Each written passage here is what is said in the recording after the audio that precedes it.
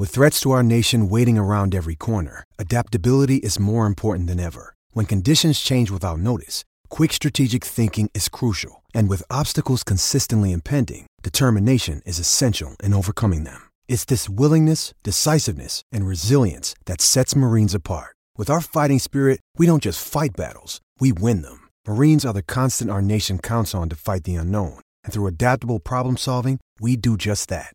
Learn more at marines.com.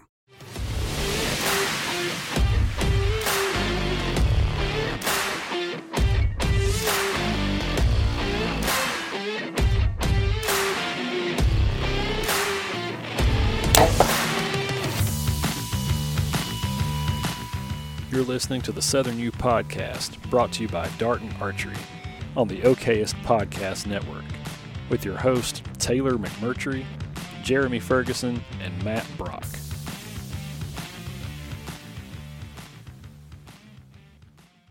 All right, guys, welcome back to episode number 8 of the Southern U Podcast. Joined as always, Jeremy Ferguson, Wildlife Consulting Services / Tutland / whatever else we can put next to his name. I add stuff daily. Yeah, exactly. And the living legend, A.L. Deer legend. Okay, this has got to stop. Matt Brock. Never. And, my name's Taylor. I get to hang out with these guys because I got nothing else better to do, I guess, except last episode they were forcing us to eat habanero-laced popcorn. Which Matt is still enjoying at the moment.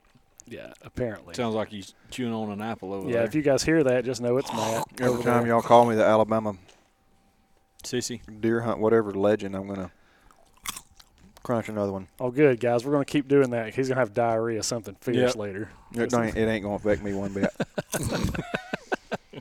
So, I hope you guys are doing well out there. I want to say thank you so much for the support you've shown us over the last few episodes. Things have been growing for us on all social platforms, and want to encourage you, if you haven't already, go ahead and follow us on Facebook and Instagram at the Southern U, and you can also find us on YouTube. We release a lot more content there. There's some full-length hunt videos there too. Find us on YouTube. Just search Southern U, and you should be able to find us there pretty easily. You should be able to find videos of Matt. I was gonna say, none of the rest of Jeremy, us get where's to your hunt. full-length hunting videos? Yeah, when I get to go hunting, I'll let you know. Or when I actually get one on film. Oh, you got one on film, and we're going to air it. Which one? The Kansas deer? The mistake. Oh, The mistake. I love that deer is just known as the mistake. You notice it's not here anywhere. No, it's not. That little skull mount is hanging in the cabin. Little skull mount. Yeah, don't get too worked up. It was little. It was. It didn't look little. It was little. Whatever, man. Probably because it didn't weigh but about 135, 140 pounds. Yeah. Mm-hmm. Well, that's Hey, it happens. All right, one more handful and I'm quitting. only guy I know that is addicted to habanero infused popcorn. Yeah. He's got some other addictions that we won't talk about. Not safe for work. No. No, they're fine. All right, guys.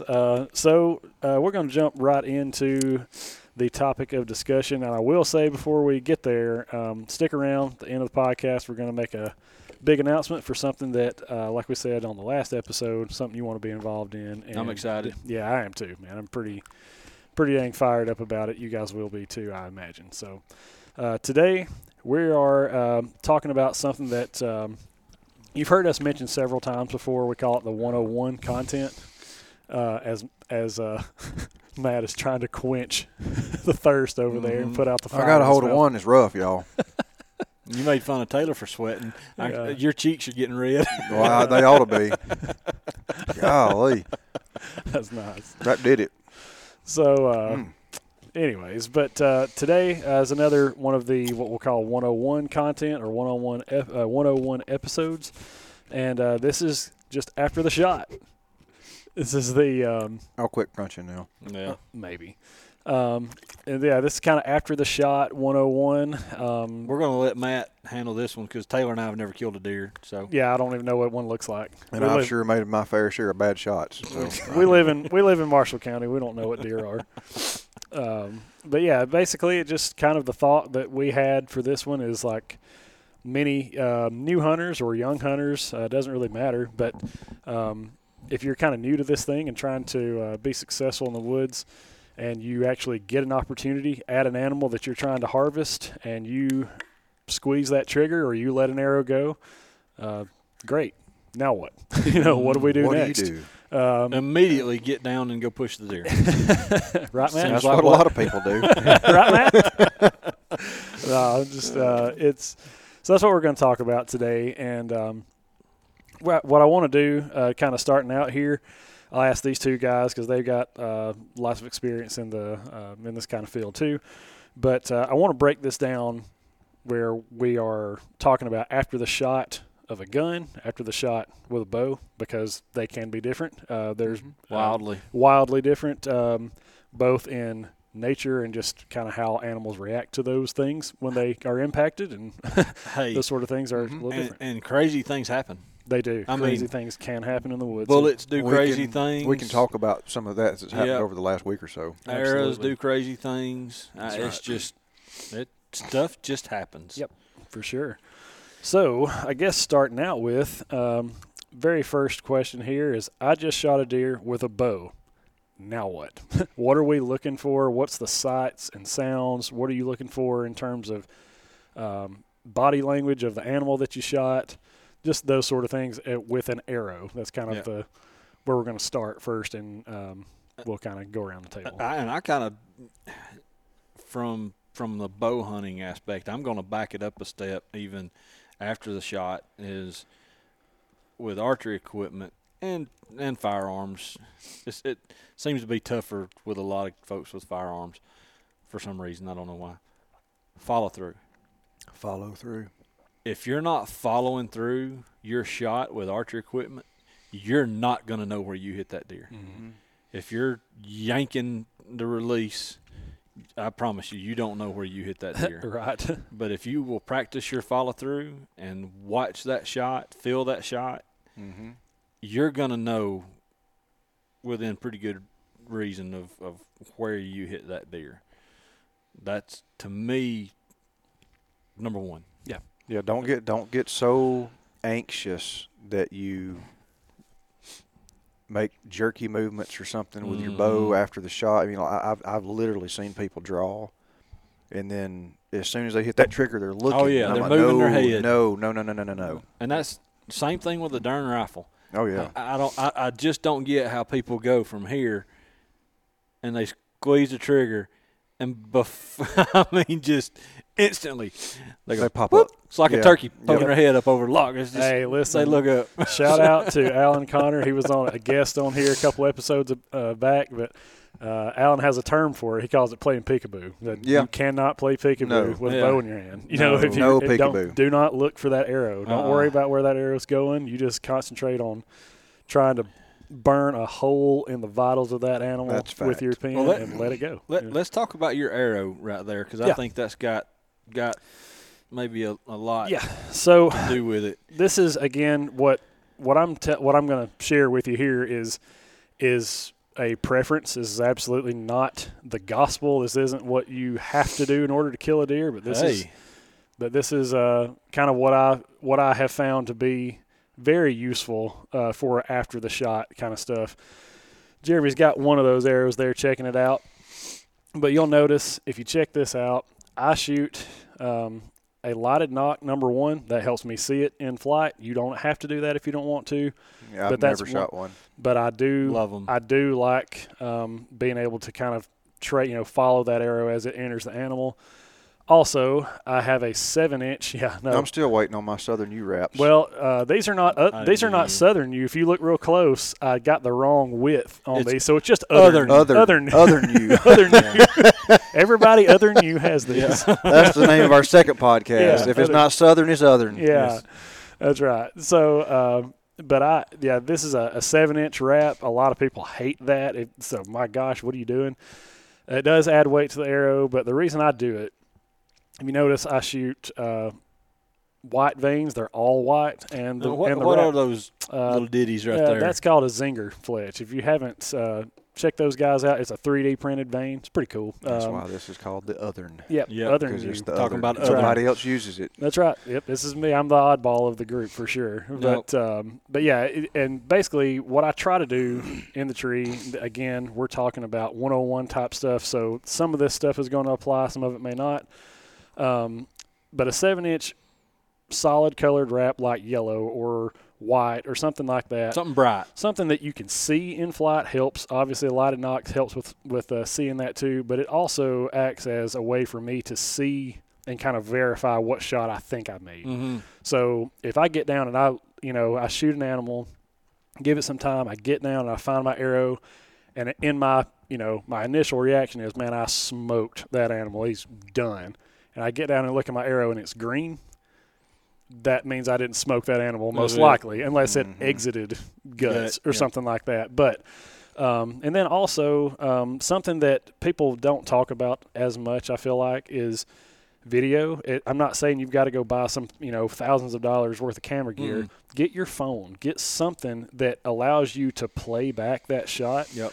And, again, helps you to go, man, I think I smoked them. And then you can play it back and go, yeah, I drilled them. It's very useful. It's very, very useful. Even, like I said, just your phone is plenty. But you take those three things, a lighted knock, a 7-inch wrap of a solid color, solid vanes, all that kind of stuff helps you see it in flight. It also provides some evidence once you get on the ground, and then if you have video to throw in there, that just kind of just a confidence factor. So, and that was my whole deal in asking. Want you to go through that is that portion that back 7 inches is all about creating a visual. Yes. I guess for you as far as where the arrow hits.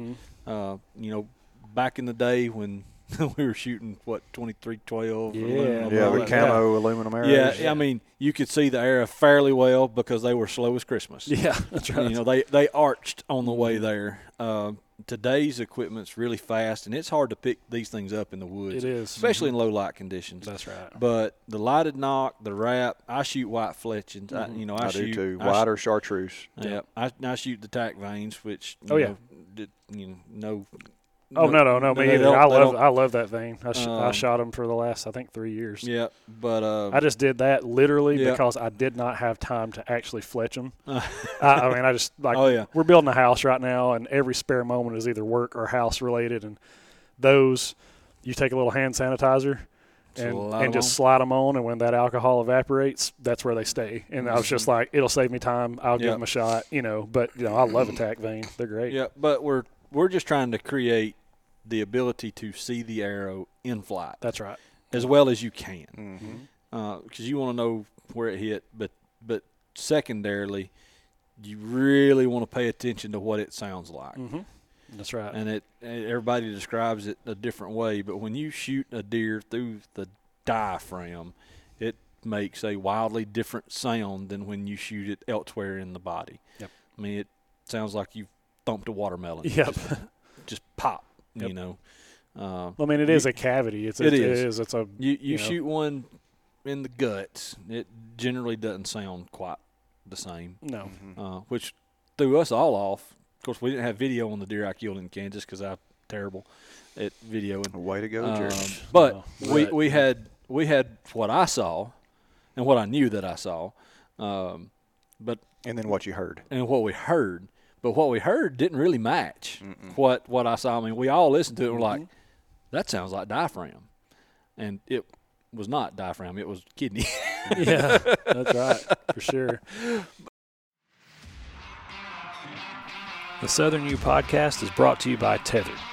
For the last 5 years and counting, Tethered has pushed the boundaries of what mobile hunting looks like.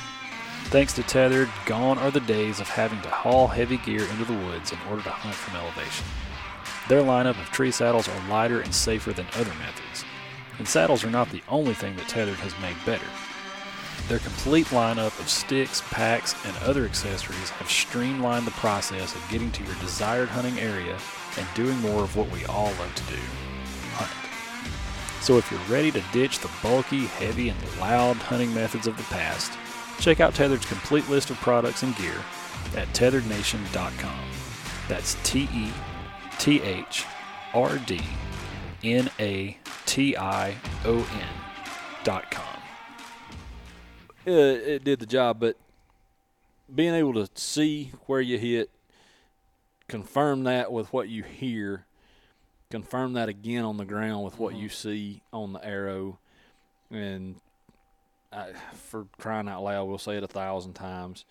If you're not sure or you've got some experience trailing and it looks kind of bad, back out. Go home. Give it time. Eat supper. Yep. A lot of time.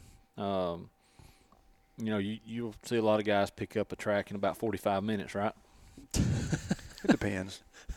Hour. Depends on the circumstances. Yeah. You just have to know where I was. Yeah, but now, if you see a deer fall, by all means, go throw your hands on it. Sure, yeah. Well, and that kind of leads into the second part is like upon like executing a well-placed shot, keep your eyes on that animal. Absolutely. And make sure, watch, because a lot of guys, and don't get me wrong, like I get as giddy as anybody if I'm able to successfully like make it happen with a bow and arrow, but sometimes guys get a little premature in the celebration process, It's almost like getting a pick six and fumbling at the goal line because you drop the ball or something that. So don't celebrate too early.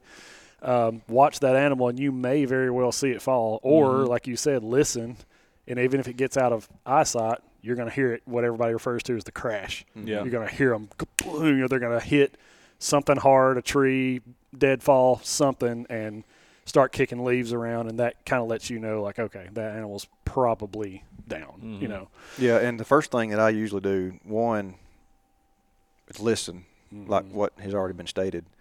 But then I want to watch that animal, but I'm marking things that it ran by as it's going. Absolutely. Because I want to be able to go, it ran between 3 and 5 yards of that big cherry bark oak at 80 yards, or something like that. And that way I know that if I'm not able to pick up the blood as soon as I think I ought to, I can go, well, I know he ran by that tree.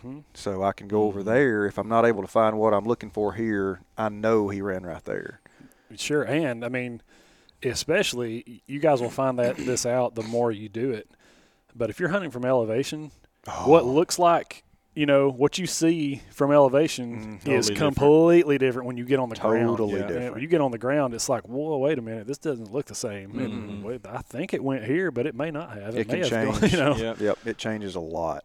And then the importance of watching where, one deer may not bleed immediately, but that's going to play a role when you're in different habitat types where it may be bleeding and you may not be able to find it. That's right. We can talk about Texas now. Yeah, there we go. Texas guys, we're talking about we talk about Absolutely. you.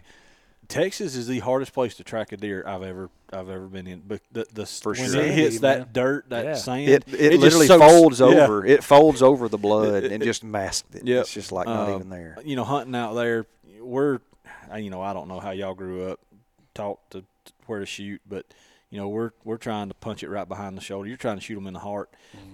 My buddies out there is like, Anchor that joker. shoot him either through the shoulders and put his chin on the ground, or shoot him midway in the ribs, so that you hit. That you're sure you get both lungs and you get blood blowing. Right. You get elevated blood on the vegetation because we're not going to find it on the ground, but we can find it and follow it on the vegetation. Right.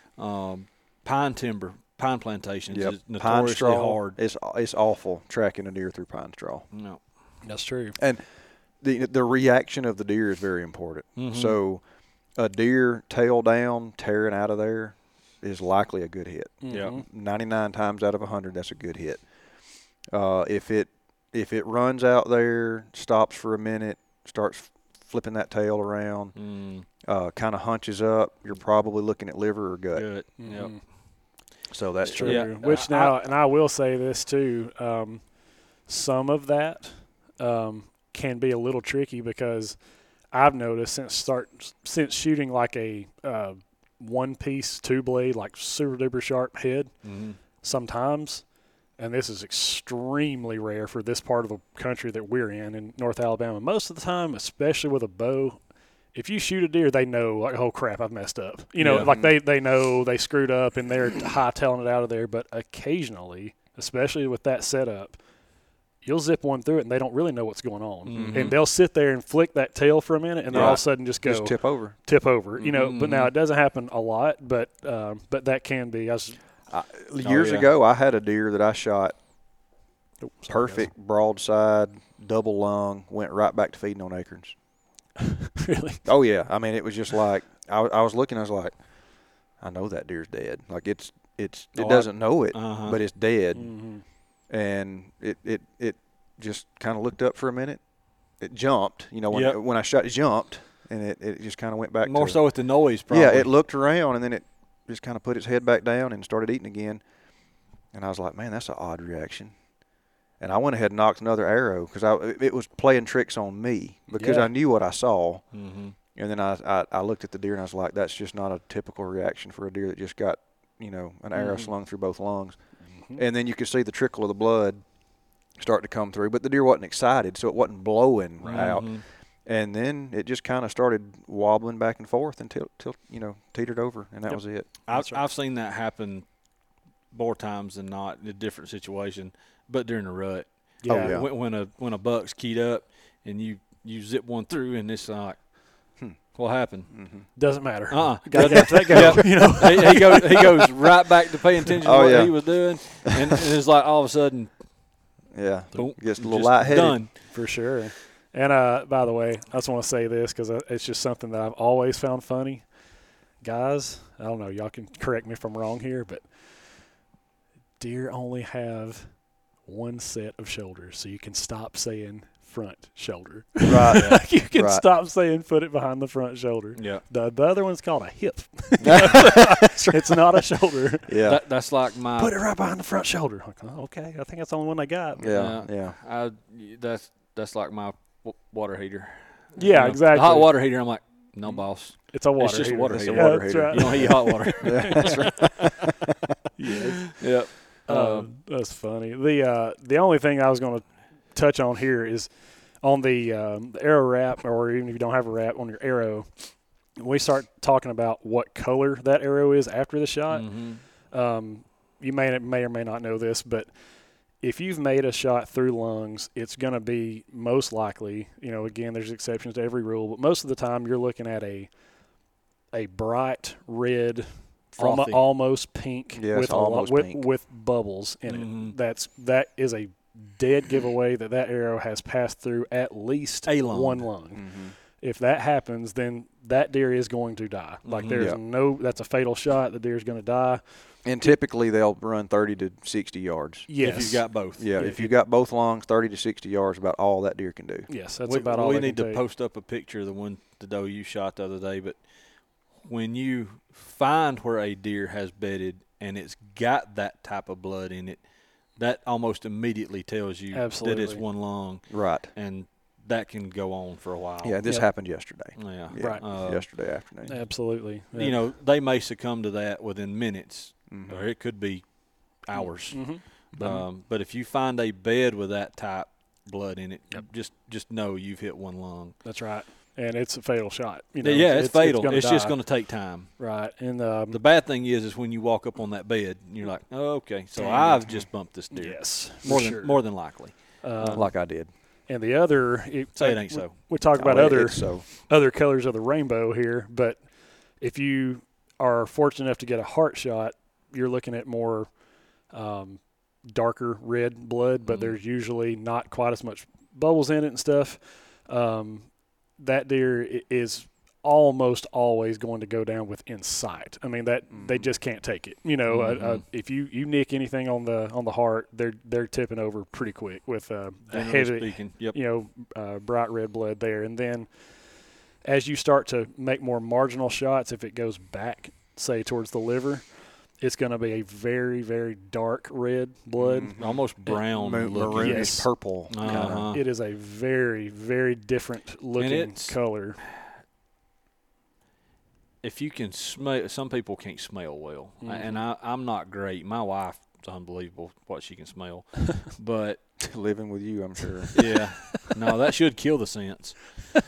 But Short circuit. yeah, but folks that can really smell well tell me it's got a metallic type smell to it. I can't pick that up. Well, I mean, I can look at it and tell, but that kind of makes sense because it's a lot of like iron-rich organ, which is a liver is. But yeah, I mean that, and you're looking at what kind of time frame would you say would a deer's going to expire with a liver on hit? a liver hit? I mean, you're looking at hours. Yeah, I mean you're looking at between 1 and 3 hours, more than likely. But now I've seen liver hit deer still be alive 5 hours later. It's not common. To me, it's going to depend on the type head you're shooting, and where you hit the liver. If you gash the liver, but you've caught the outside of that lobe, then it's going to take some time. I shot one several years ago, not with a real big head. It was the old G5 Tekins or whatever. Oh yeah. And I mean, I liver shot him. I shot a hole right slam through the center of the liver. And the deer was dead in 10 minutes. Right. And I shot one several years ago in Alabama, 200-pound buck. Shot him right through the liver. I mean, almost dead center of his body. Yeah. And he ran maybe 40 yards and piled up. And I didn't touch a lung.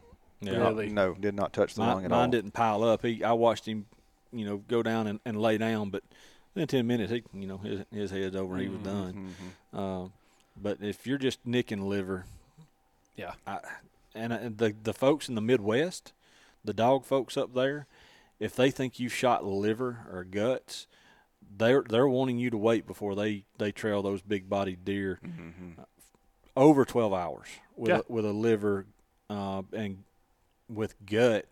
They told me 18. They don't want to take it up till 18 hours, just because those deer can survive with those gaping holes in them. Yep, that's right. Well, and that, like you said, if it is a gut hit, it's a different color too. You're usually looking at green, and you can smell. And that. Gosh, yeah. I mean, and if it's in Alabama, I mean, there's corn on the ground where you shot it. Oh yeah, gosh, yeah, right out of the gut. If you're trailing a blood trail and you see corn, you gut shot the deer. That's right. That's right. Yeah. That is right. But so, and that's what you kind of answered it before I could ask. But yeah, gut shot deer. And this fatal. Again, a fatal shot. It is yeah, a fatal absolutely shot. Fatal shot. But if assuming you shoot something in the evening, you don't need to go and even think about taking that up till the following morning. Yep. The deer I shot in Kansas, I did hit an organ. I hit a kidney, but it was solid gut, everything else, and we didn't take that deer up that track. It was 17 hours. Yeah. And of course, deer was dead when we got to him, but they didn't want to take it up. Yeah, well, I mean, the deal is, like, this animal is mortally wounded. It doesn't want to move. It wants to lay down and try to heal up. If you leave them alone, they're going to usually gut, liver, anything like that, they're going to bed up within 100 yards where you shot them, as long as you don't push them. Yeah. Right. The deer I killed in Kansas, he went a lot further. Right. But he was at his first bed. There was no other bed. He was at his first bed. So, yeah, I mean, I think that's valuable info there. I guess moving from, I guess with archery stuff, like we said, just kind of recap, follow through, make sure you really pay attention to that deer or that animal, whatever it is that you shoot, and make sure you pay attention to the body language. And once you've kind of landmarked, some things mentally, where this animal has ran or where, if it doesn't, assuming it doesn't tip over, then get down and kind of see what evidence is on the arrow, if you can find it. And then from there, make a decision on, I need to go and pursue the track or I need to get out of here. And if you're in doubt, just go home. Yes. And it depends on, there are so many different situations. If you feel like you're going to have a dog, generally the guys that I'm using want the arrow. They want to see it. So mark your impact spot with something and don't walk around. Just take your arrow with you. if some dog guys don't want it, but vast majority of the ones we've used did. They just wanted to confirm what you were telling them based off of what the arrow looked like. Right. But mark your blood everywhere. We got these little glow-in-the-dark things. I keep a bunch of them in my pouch. I've seen 1,000 people use toilet paper, just little pieces. I just rip little shreds of toilet paper to track. If you're the techno guys, mark it on your phone. Use your tracks on whether it's on X Hunt Stand, whatever. Drop a pin on it, and let it follow you. If you've got a GPS, even better. You use a GPS unit, but as long as I'm finding good blood, I'm not necessarily hanging these. I'm going to hang one immediately where the impact was. As long as I'm on good blood, I'm trucking. But the first time that we have come up to a spot that we're not exactly sure, we're clipping another one on and marking where that's at to make sure we don't lose it, because sometimes you're going to get into specks that are pretty small, and you're looking around, especially at night. You're going to turn those leaves over, and you're going to turn the blood over, and you're not going to be able to find it. That is right. And hopefully you don't run into those situations. I mean, we all hope that we make the best shot possible, but when you're shooting at live animals, it's just not always going to be a perfect shot. Sure. That's it. Yeah. We're all human, and it's a funny story. I was hunting with a friend several years ago on his property up in Jackson County, and the night before he had shot from a ground blind with a bow. He had shot about 125-inch 10, and didn't find it. Found what appeared to be somewhat good blood, but it just nothing really made sense by his description. He kept saying that the deer was quartering to him slightly, but the blood that we kept finding looked livery. It was very dark and no bubbles, just like, I don't understand how if it's quartering to you hard, how did you hit it in the liver? Just nothing really made sense. So we decided to back out, went back the next morning, and just a hilarious story that in some ways really sad. But this is the last day. At this point in time, it was the last day of the season, that the morning we took up the track. And he likes to bow hunt, doesn't take a rifle in the woods much. And so I said, hey, man, do you want to like grab a gun when we go on this? We may jump it up or whatever. Nah, I got my pistol on me. Like a hammerless 38. Not like it's something you could really shoot. And so long story short, I find right on the property line, like most of Jackson County, it's very mountainous and with a lot of shelves, a lot of what we call benches. And anyway, I end up finding a spot of blood that's about the size of my laptop, but I put my hand in it and it's still wet. I mean, this is hours and hours later, and I said, man, I don't know where this deer is, but it's dead. I mean, you can't bleed like that and still live through it. So I go up to the neck, because I stay here, look around for some more blood. But the funniest part of the story is after we end up finding this deer, and he ends up putting all of those 38 rounds in it to kind of finish this deer off. But the deal was, he did not tell me. I'd known him for years. Never mentioned this once, but he's colorblind. So when we start to take up this track, he can see if the blood is wet and shiny. Yeah. But if it's dry, he doesn't see it. So I'm picking up, like you're talking about, these little specks. I'm picking up these dried leaves with, just pinhole, teeny tiny little droplets of blood, and showing it to him, and he's like, that's not blood. I'm like, yes it is. You know what I mean? Like, trust me, like, you can't see, I can't, whatever. And so anyway, we ended up finding it, but he ended up hitting the deer here in the nose. What? Yes, it was the craziest story ever. The deer was quartering to, but he was trying to put it here, in between the shoulder and neck area. Yeah. And when the bow went off, the deer whirled. No. And when it did, it hit. Of course, now he didn't know. Know that. But when we get up there to it, he actually has the Euro mount of the buck with the arrow like this. You imagine a Rage Extreme going through a nasal cavity. It was awful. It was not good. It was. Did it get lodged there? I mean, it was the thing, stuck. What was crazy is he was like, I don't, it baffled all of us for a while. Right. He's looking at it, and we both are, can't believe what's going on. The arrow doesn't exit out the back of the, it didn't come out of its neck. It didn't, it somehow had just like gone straight through. Yes, down its esophagus and just stayed there. It had about the vein end and knock end of the arrow about about this much hanging out of its face. It was just look, that's awful. Crazy. Deer can move so much between you releasing that arrow and its arrival. Yes, it is unbelievable, especially in the South. Yeah, but that that's a lesson, and not picking on you, buddy, but that's why you don't take frontal shots. I will not take a hard quartering two shot. Now I will. There's a certain area where I draw the line. If it's quartering to me, I've got to have access to the lungs. Mm-hmm. If I can't, if it's quartering too much, I'm not taking the shot. And I've seen a lot of people try to drive them right through here. It don't turn out in front of the shoulder a lot. And a lot of times that's just a bad deal. And it doesn't matter what equipment you're using at that point either. That's if the arrow doesn't get there, it doesn't get there. In time. If it's like you said, that's the deal. The equipment will do it. I mean, especially set up like you're shooting with a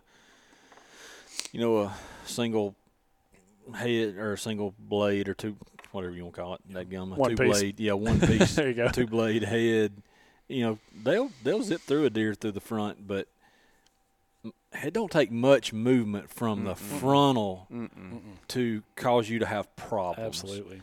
And look, there's a lot of guys shooting a lot of deer out there, frontal shots, especially from the ground, and it's easier from the ground. Absolutely. Don't get me wrong. For sure. If you're gonna shoot one frontal, that's probably where you need to be shooting it from. Yeah. Not a tree stand. But there's just a lot of room for error. I don't care what kind of archer and hunter you are. Stuff just happens. It does. Yep, it does. The Southern U podcast is brought to you by First South Farm Credit. If you are looking to purchase land, it's highly likely that financing will be needed. The team at First South Farm Credit understands the ins and outs of the land buying process and can help you get the financing needed to secure your purchase. Whether you are looking for that dream cattle farm or that big piece of timber to chase deer and turkey on, First South Farm Credit can get it done. For more information, visit firstsouthfarmcredit.com. That's first, F-I-R-S-T, South, S-O-U-T-H, Farm, F-A-R-M, Credit, C-R-E-D-I-T.com. But yeah, I don't mean to spend that much time on the archery side of it, but I guess we can kind of switch gears and go to if you've got a rifle or, a slug gun or a muzzleloader or something like that, that's shooting a projectile powered by some powder, I guess. What are you looking for? Do you feel like things change, in terms of the deer's body language? Because, an arrow is killing or, expiring a deer much differently than a firearm does. One is blood loss, hemorrhaging. The other is not necessarily, even though there is blood loss and there's hemorrhaging, that's not necessarily the primary means by which this deer, vital shock. Right. You're transferring all of this momentum, this energy into a impact, right? So assuming that the deer doesn't just drop, because that happens, absolutely. If you anchor one, that can happen with a and with a rifle. That shot scares me more than anything else with a rifle. So, and I'll explain why in a few minutes. But if a deer drops, I immediately go on high alert. Shoot him again. Yeah. There's a bunch of people shoot that high shot and they shock the spine. Yep. And a high shoulder is the most risky shot that a human being can take on a deer with a rifle. And a lot of people intentionally try to do that. It is the worst shot to take. I do it. Yes, it is. And I don't mind telling Jerry, it is the worst shot that you can take. It worked the other day, though, didn't it? And sometimes it don't. That's right. I do. My philosophy, it actually changes depending on where you're hunting. If I'm hunting somewhere that's just nasty thick that I don't want the deer running anywhere, I'm putting it through both front shoulders and I'm making his chin plow the ground. Yeah. And I can find that deer. Yes. But that's what I'm trying to break both front shoulders and make him a bulldozer. Yeah, and the place that I'm talking about, You're talking about higher. I'm talking about the junction between the neck and the front shoulder. That front shoulder There that we're you talking go. about. Front shoulder, baby. Yeah.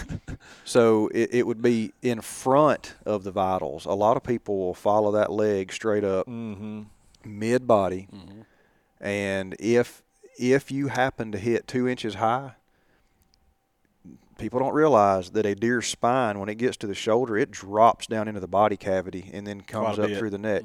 So you can hit one 2 inches high of mid-shoulder, and guess what you've done? You've shocked the spinal column. Knocked him down. Into having a temporary reaction. And it's going to lay there, and you're going to high-five your buddies, and you're going to hoot and holler, and you're going to get all excited, and on your way to that deer, it's going to jump up and run off, and you will never find it. You will not find that deer. Me and a couple buddies, we call that playing laser tag with deer.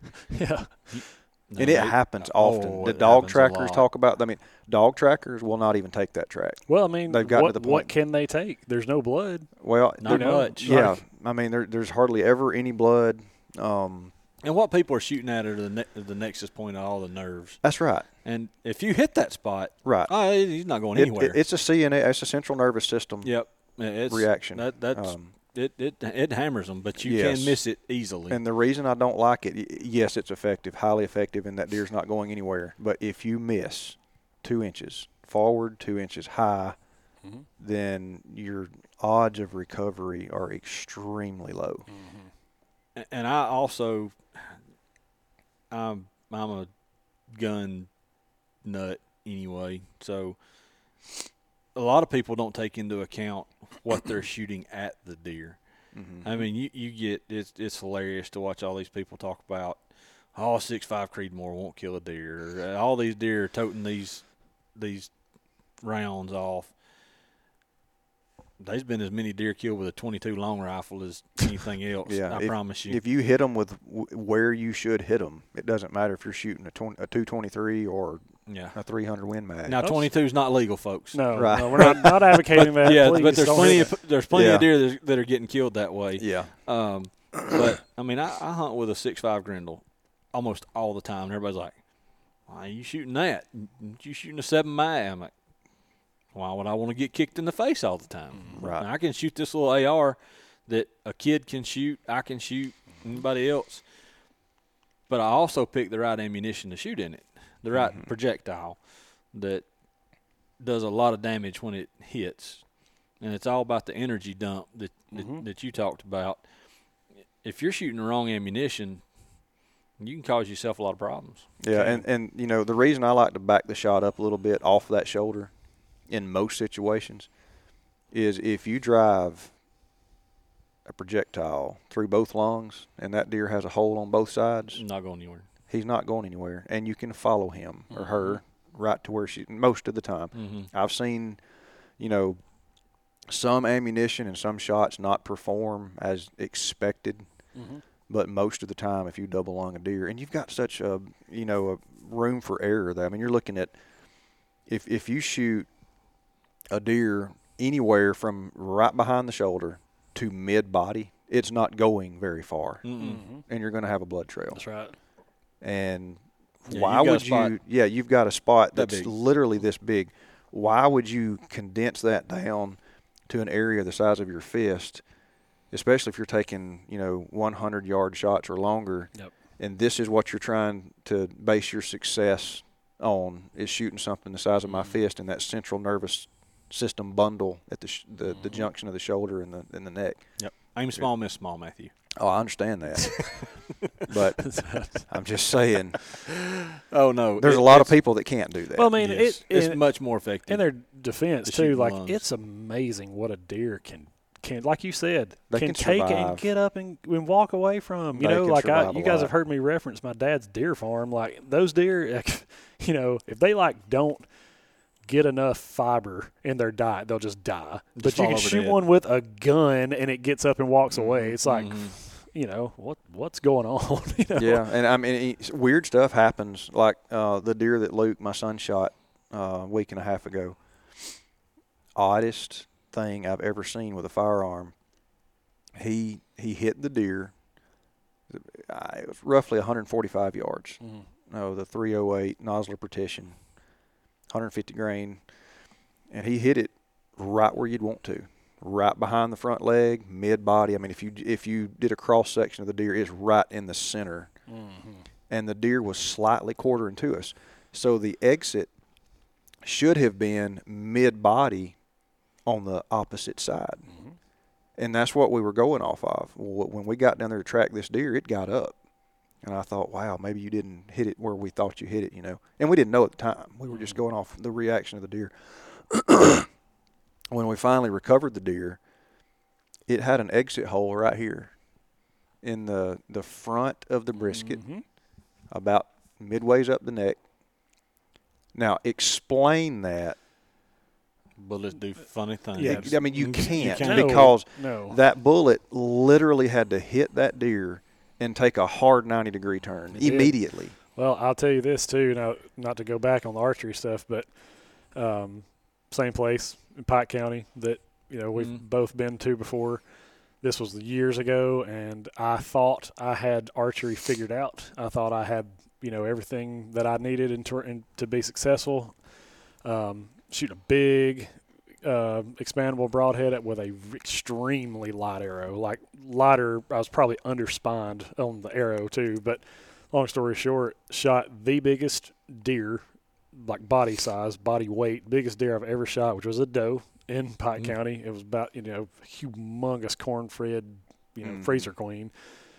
Perfect broadside and exactly what you're talking about. My arrow impacted mid-body, perfect where you'd want to hit. It ricocheted off of a rib, off of something inside the body, and the arrow was, when I found her, came out of her sternum and was just being held in by the veins. The veins were the only thing holding it in. I'm like, that's a 90-degree angle. Yep. How does that happen? Yep. Deflections, I mean, it's a real thing. Oh, it is. Absolutely. And, Bullets and arrows both do it. Absolutely they do. Now, I had never seen it that bad with a rifle until last week. That's crazy, man. But it really shocked all of us because, I was telling Luke, maybe you didn't hit the deer where we thought you did, and he was questioning himself, and then we recovered the deer. I was like, Luke, if we had that shot to do 100 more times, I'd tell you to do the same thing. Put it right there. Yeah. So odd things happen. The Southern U podcast is brought to you by Vitalize Seed. What sets Vitalize Seed Mixes apart from other companies is their ability to keep producing throughout multiple periods of the year. The symbiotic relationships between the different varieties support soil health while being extremely attractive to a variety of wildlife and important pollinators. If you're looking for a product that is going to benefit all of your wildlife and help you put deer and turkey in the freezer, ask your local seed dealer for Vitalize Seed. And for more information, visit vitalizeseed.com. That's VITALIZESEED.com. That's for sure. So I guess the kind of next part we'll move on to, let's just assume that whether it's a gun or a bow, you've recovered the animal at this point. Now what needs to be at the forefront? Like, well, I've located this animal. What are some practices or some pieces of gear that you kind of need to have in your pack with you to make sure? Glad you asked. Yeah, I was gonna say, I think Jeremy's got a smorgasbord over here. We got a handful of things, and a lot of this is taking up the track stuff, the little markers that I had. But always go with lights. I mean, this is a headlamp, just a good flashlight. I generally recommend one that's got a couple of different settings, whether it be flood or spot. And take extra batteries. Yes, but and take lots of lights. I have started using a lot of big lights. The handheld big lights. The handhelds that's got, multiple batteries. This one happens to be a Nebo. Really like that light. But take backups. Take plenty. I usually have 2 to 3 lights on me at any given time. And anybody that's on the track with you, which is a good segue we need to talk about, needs to have lights. Because if you don't, you're going to end up with a stick in the face, eye poked, step in a hole. You got to be safe on these things because you're walking through the woods. That's right. Yep. Stuff happens. But I want to circle back to the number of people. 2 people should be a max most of the time. Oh, you're talking about on a track. Okay. On a track. Don't take a party track. No. Yeah. No. Unless you know the deer's dead somehow and everybody else don't know, it's fine to take a handful of people. But the more people you put in there on a track, if something goes wrong, then, if you jump a deer, then that's more the dog's got to sort out. If you don't know the deer's already dead, then each one of those individuals is an opportunity to jump a deer that you wouldn't have if it was just 2 of you staying together, working the track methodically. It's, when we're guiding, there's always, hey, man, my buddy wants to go. Absolutely not. Yep. I'm sorry, but there's just too many chances for us to mess something up with more people in the woods. Yep. Yeah, sure. Well, and I mean, especially up there, like where you're talking about guiding too, in virtually every one of those cases, we're not tracking a doe in Alabama. We're potentially tracking the biggest deer someone's ever shot in their life. So, like, let's give us the best opportunity to recover this thing. Yep. But it's a rule of thumb of mine. In the woods, we're not going with more than 2 people if we don't know the outcome already. Right. If you know where the deer's laying, that's different. Take the kids. Take your whole family. That's it. I mean, take the dog. Take everybody. But anyway, get back on that. The lights, the markers, multiple knives. I've got different knives. This is skinning knife that Matt, and I know the guy that makes these, old Clarence Skullworks, makes some great knives. I keep one like this all the time. Primarily doing skinning work with it. Because knives are expensive, kind of leave you good ones back at the truck. But these new Outdoor Edge knives that's got the replaceable blades, love them, and the Havalons, awesome. Yep, love them. A blade will generally do a deer, as long as you're not running it in the bone and all that type of stuff. But the one thing I will tell you, be extremely careful. Yes. With those. Yes. Because they are sharp. They will cut you. I cut myself in Kansas, gutting one, and I knew it. I just felt it, and looked at the guy and said, "I'm cut." I know it's serious because I can feel it, but I had on rubber gloves. And you're right. I'm like, yeah, I'm good, but I'm cut. Y'all, I kept cleaning, and when I took the glove off after getting done, the entire glove was full of blood, and up to my wrist where that glove was, there was not anywhere you could touch on my hand that wasn't blood. I just touched myself on one of those things. Oh, yeah. They're unbelievable. They're bad sharp. They are, and that goes back to taking your time, too. Yes, Because don't get in a hurry. Yeah, it does, though, but like anybody else, you got stuff going through your head, like it's getting late, I need to get back home, I've got stuff going on, I need to hurry up and get this thing gutted and get it out here, and you do that and you fillet your hand open, and that's a bad situation to be in too. And you mentioned gutting a deer, and that that's a decision that you're going to have to make, whether to gut or not. Like I don't gut deer. Yeah, I don't much anymore. Unless if I kill a big deer up in Kansas, you got to. It weighs 280 pounds. He's getting gutted. Mm-hmm. But if I'm hunting down here, most of the time we can recover those deer without killing ourselves, without having to do that. You public land guys that's hiking 3 miles in, you're gutting it and quartering it and all that. So, sure. But in my pack, I keep cleaning gloves. I took these out, so they're kind of messy. But these are shoulder-length gloves. You want to talk about keeping you clean. Yeah, absolutely. It's awesome. There's nothing like having dried blood all the way up to your neck, right. gutting deer. So these are a lifesaver, especially when you don't have a bunch of water. So those, and of course I keep a box of thick meal gloves. Something a lot of people do not keep with them that I do on tracks, because you never know, is I keep a first aid kit, and I keep a serious first aid kit. This is a trauma kit. This isn't just a Band-Aid kit. No, this one's got the real deal tourniquet. If somebody is cut significantly, life and death cut, we can keep them alive. We can keep them alive. We can solve that until the proper people get there and take care of them. Mm-hmm. And I'd have to get RL, business partner, to tell you the story, but they were in camp with some folks in Alaska, I believe, bear hunting. Guy got in a hurry and, whipping a knife around, cleaning a bear, and got it hung and pulled on it a little hard, and he stabbed himself in the femoral artery.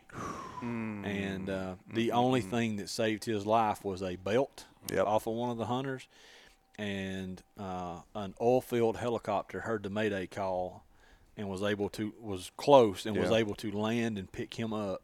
Otherwise, he'd have died right there. So don't get in a hurry. Safety trauma kits, first aid kits are important.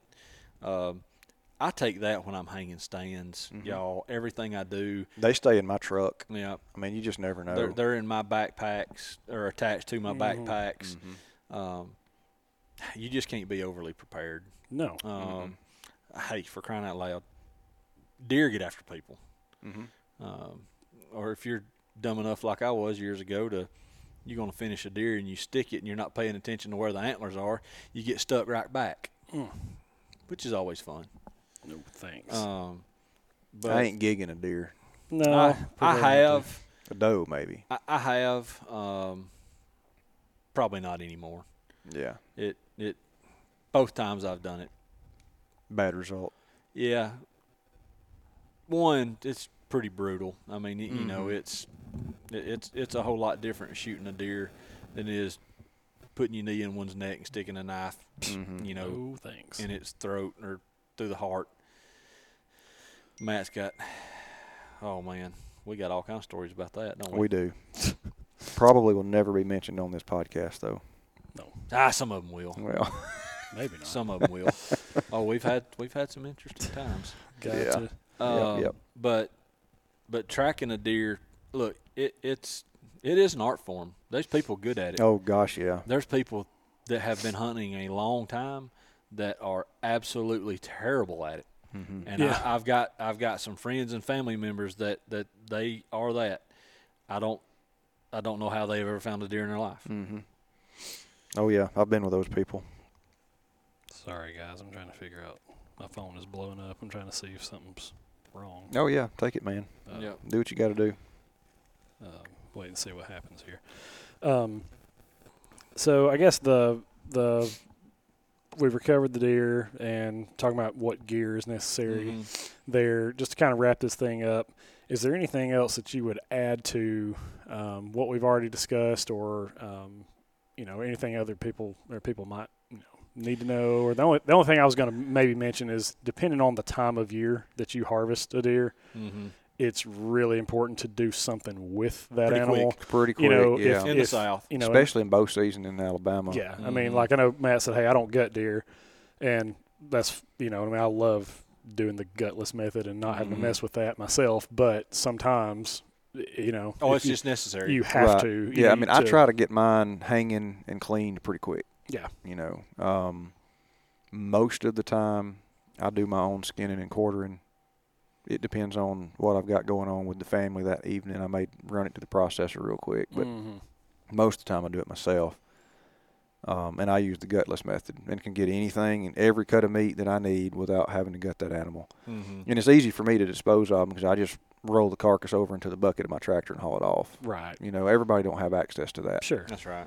And I understand that. So the biggest thing is, if it's hot, if it's warm, then you want to get them done as quickly as possible, because even it's not going to spoil the meat, but the inner loins, the best cut of meat on the deer, sit up against the intestines. And so as those gases start to exchange and everything begins to bloat, it's putting all that up against the inner loins. And although it's probably not getting anything in them or on them, they're just getting they smell. They do, and they will begin to taste. Gamey. Yeah, they will begin to taste like gut material. Yeah, I don't want that. So you want to try to do something with that pretty quick. Yeah, and that we may just need to do a whole episode on how to treat the meat. But for crying out loud, folks, Quit putting the meat in coolers of ice water. With ice water. Yeah, I know. You gotta soak them in salt water for 3 days. No, you I've don't. never done that one time. Don't. Ice only, and the meat goes on top of the ice. Yeah, let that thing drain. Get that water out of there. Keep the water out. Yep. I wouldn't. You don't want to soak a ribeye in water for 3 days. You will be much happier with your meat if you keep it out of the water, keep it dry, keep it cold. I mean, heck, the deer I killed in Kansas, I didn't take it to Ron. It's, of course, now I had dry ice with it because going a long way. But I just put 1 block of dry ice in there and refreshed it as needed to. But it stayed in the cooler for 12 days, 14 days. Dang. Oh, man, it's awesome. Yeah. I would love to have my deer hung aged. for 12, 14 days hung in cooler. But that's just not possible. Right. Especially not over there with the number of deer they're doing. But if you'll take care of your meat, you'll be happier with it. If you're cleaning it yourself, make sure to try to keep the hair and get the sinew and all that off of it. No doubt. The cleaner cutting you've got, the better taste is going to be. The Southern U podcast is brought to you by Darton Archery. For over 70 years, Darton Archery has been leading the way in archery innovation. With over 30 patents spanning over 60 years, it's easy to see why many archers and bow hunters have chosen to shoot a dart. Darton's patented dual sync cam system gives the archer 1/4 inch draw length adjustments, adjustable holding weight options ranging from 85% to 65%, and the super easy to tune E-system for quick adjustments and perfect arrow flying. For more information or to find an authorized Darton dealer, visit dartonarchery.com. That's DartonArchery.com. Right. Well, guys, I've reckoned we've kind of covered all I think we can cover for this one. We'll wrap it up, and I told you guys we had something coming up that you wanted to be involved in, and we'll go ahead and let the cat out of the bag before we sign off here. But Darton Archery has released their new lineup of bows for 2024, and their flagship bow is called the Sequel 33. And I'm not going to hype it up too much because I haven't had an opportunity to hold one in my hand or shoot one or anything like that. But what I can tell you is if they shoot anywhere near the way that the current lineup does, I think we're all in for a treat on that. I've been very impressed with my veracity. Yeah, I mean, I don't mind telling you, I've shot Hoyt my entire life. Sure. And I've got that veracity this year. I've shot 5 deer and a bobcat, I think. And yeah, I just absolutely love it. I'm actually wanting to shoot more stuff with it. Yeah. Oh, yeah. Yeah, sure. I hadn't shot that many critters with it, hadn't had the opportunity, but the Prelude, dude. Yeah. It's a bow, baby. Yeah, they're gonna have a tough time getting that one out of my hands. Yeah, that's kind of my thoughts too. But the Sequel 33 is kind of the next, that's why they call it the sequel to the Prelude. 33 inches axle to axle. It has incredible IBO speeds, and if you guys don't know this, Randy at Darton is a stickler for the speeds. Whenever a company puts out a speed rating. When you get it set up for you with your hunting gear, ready to rock and roll, it's most of the time nowhere near those speeds. A Darton has been tested to the nth degree on this stuff, and it is going to shoot. They're close. I mean, if it's IBO standard is a 350 grain arrow at 70 pounds and 30-inch draw, and it says it will shoot X. And if you set it up with those specs, that's what that thing will shoot. It's crazy. So he's big proponent for being honest about that stuff, but we're actually going to be giving one away, and woohoo! Yeah, which I mean we don't even have one yet. I want to shoot one first before I give one away, man. But anyway, we're going to give one away through Instagram, and we're going to tell you guys how to do that, how to enter it, all those sort of things. But just be following our social media accounts, and you'll be able to see how to enter and when we're going to draw and how that's going to look. But someone's going to take home, I believe, I talked with them last week. It's OD Green with black limbs, right-handed. I believe it's a 70-pound bow, too. It's, I can't imagine. That has a new shim system, so you can kind of shim your cams. They're all color-coded to kind of make sure that that's a little easier to get your center shot right and perfect arrow fly. It's just, a new cam system. Everything's really new, quarter-inch draw length adjustments. Which is unbelievable, by the way, to be able to dial a bow in. Exactly right. Yes. That's always been my problem, is not being able to dial it in just properly exactly the right length. Yep, I've always had to have either a little extra long D-loop or something to get it perfect. Yep. But that quarter-inch adjustment, yep, absolutely. You can get it perfect. You can. So, yeah, we're excited about that. And like I said, more details emerge. We'll let you know about that. But thank you guys for listening in. We do ask that you would subscribe to our YouTube channel. Like I said, we got other content other than just the podcast coming out there. And then obviously follow us on social. We'll be posting stuff pretty much every day. We try to give something out there, and we really appreciate the support. And we would be honored if you kind of came along on this journey with us. We would absolutely appreciate it. So until next time, we will see you later. Out. See ya.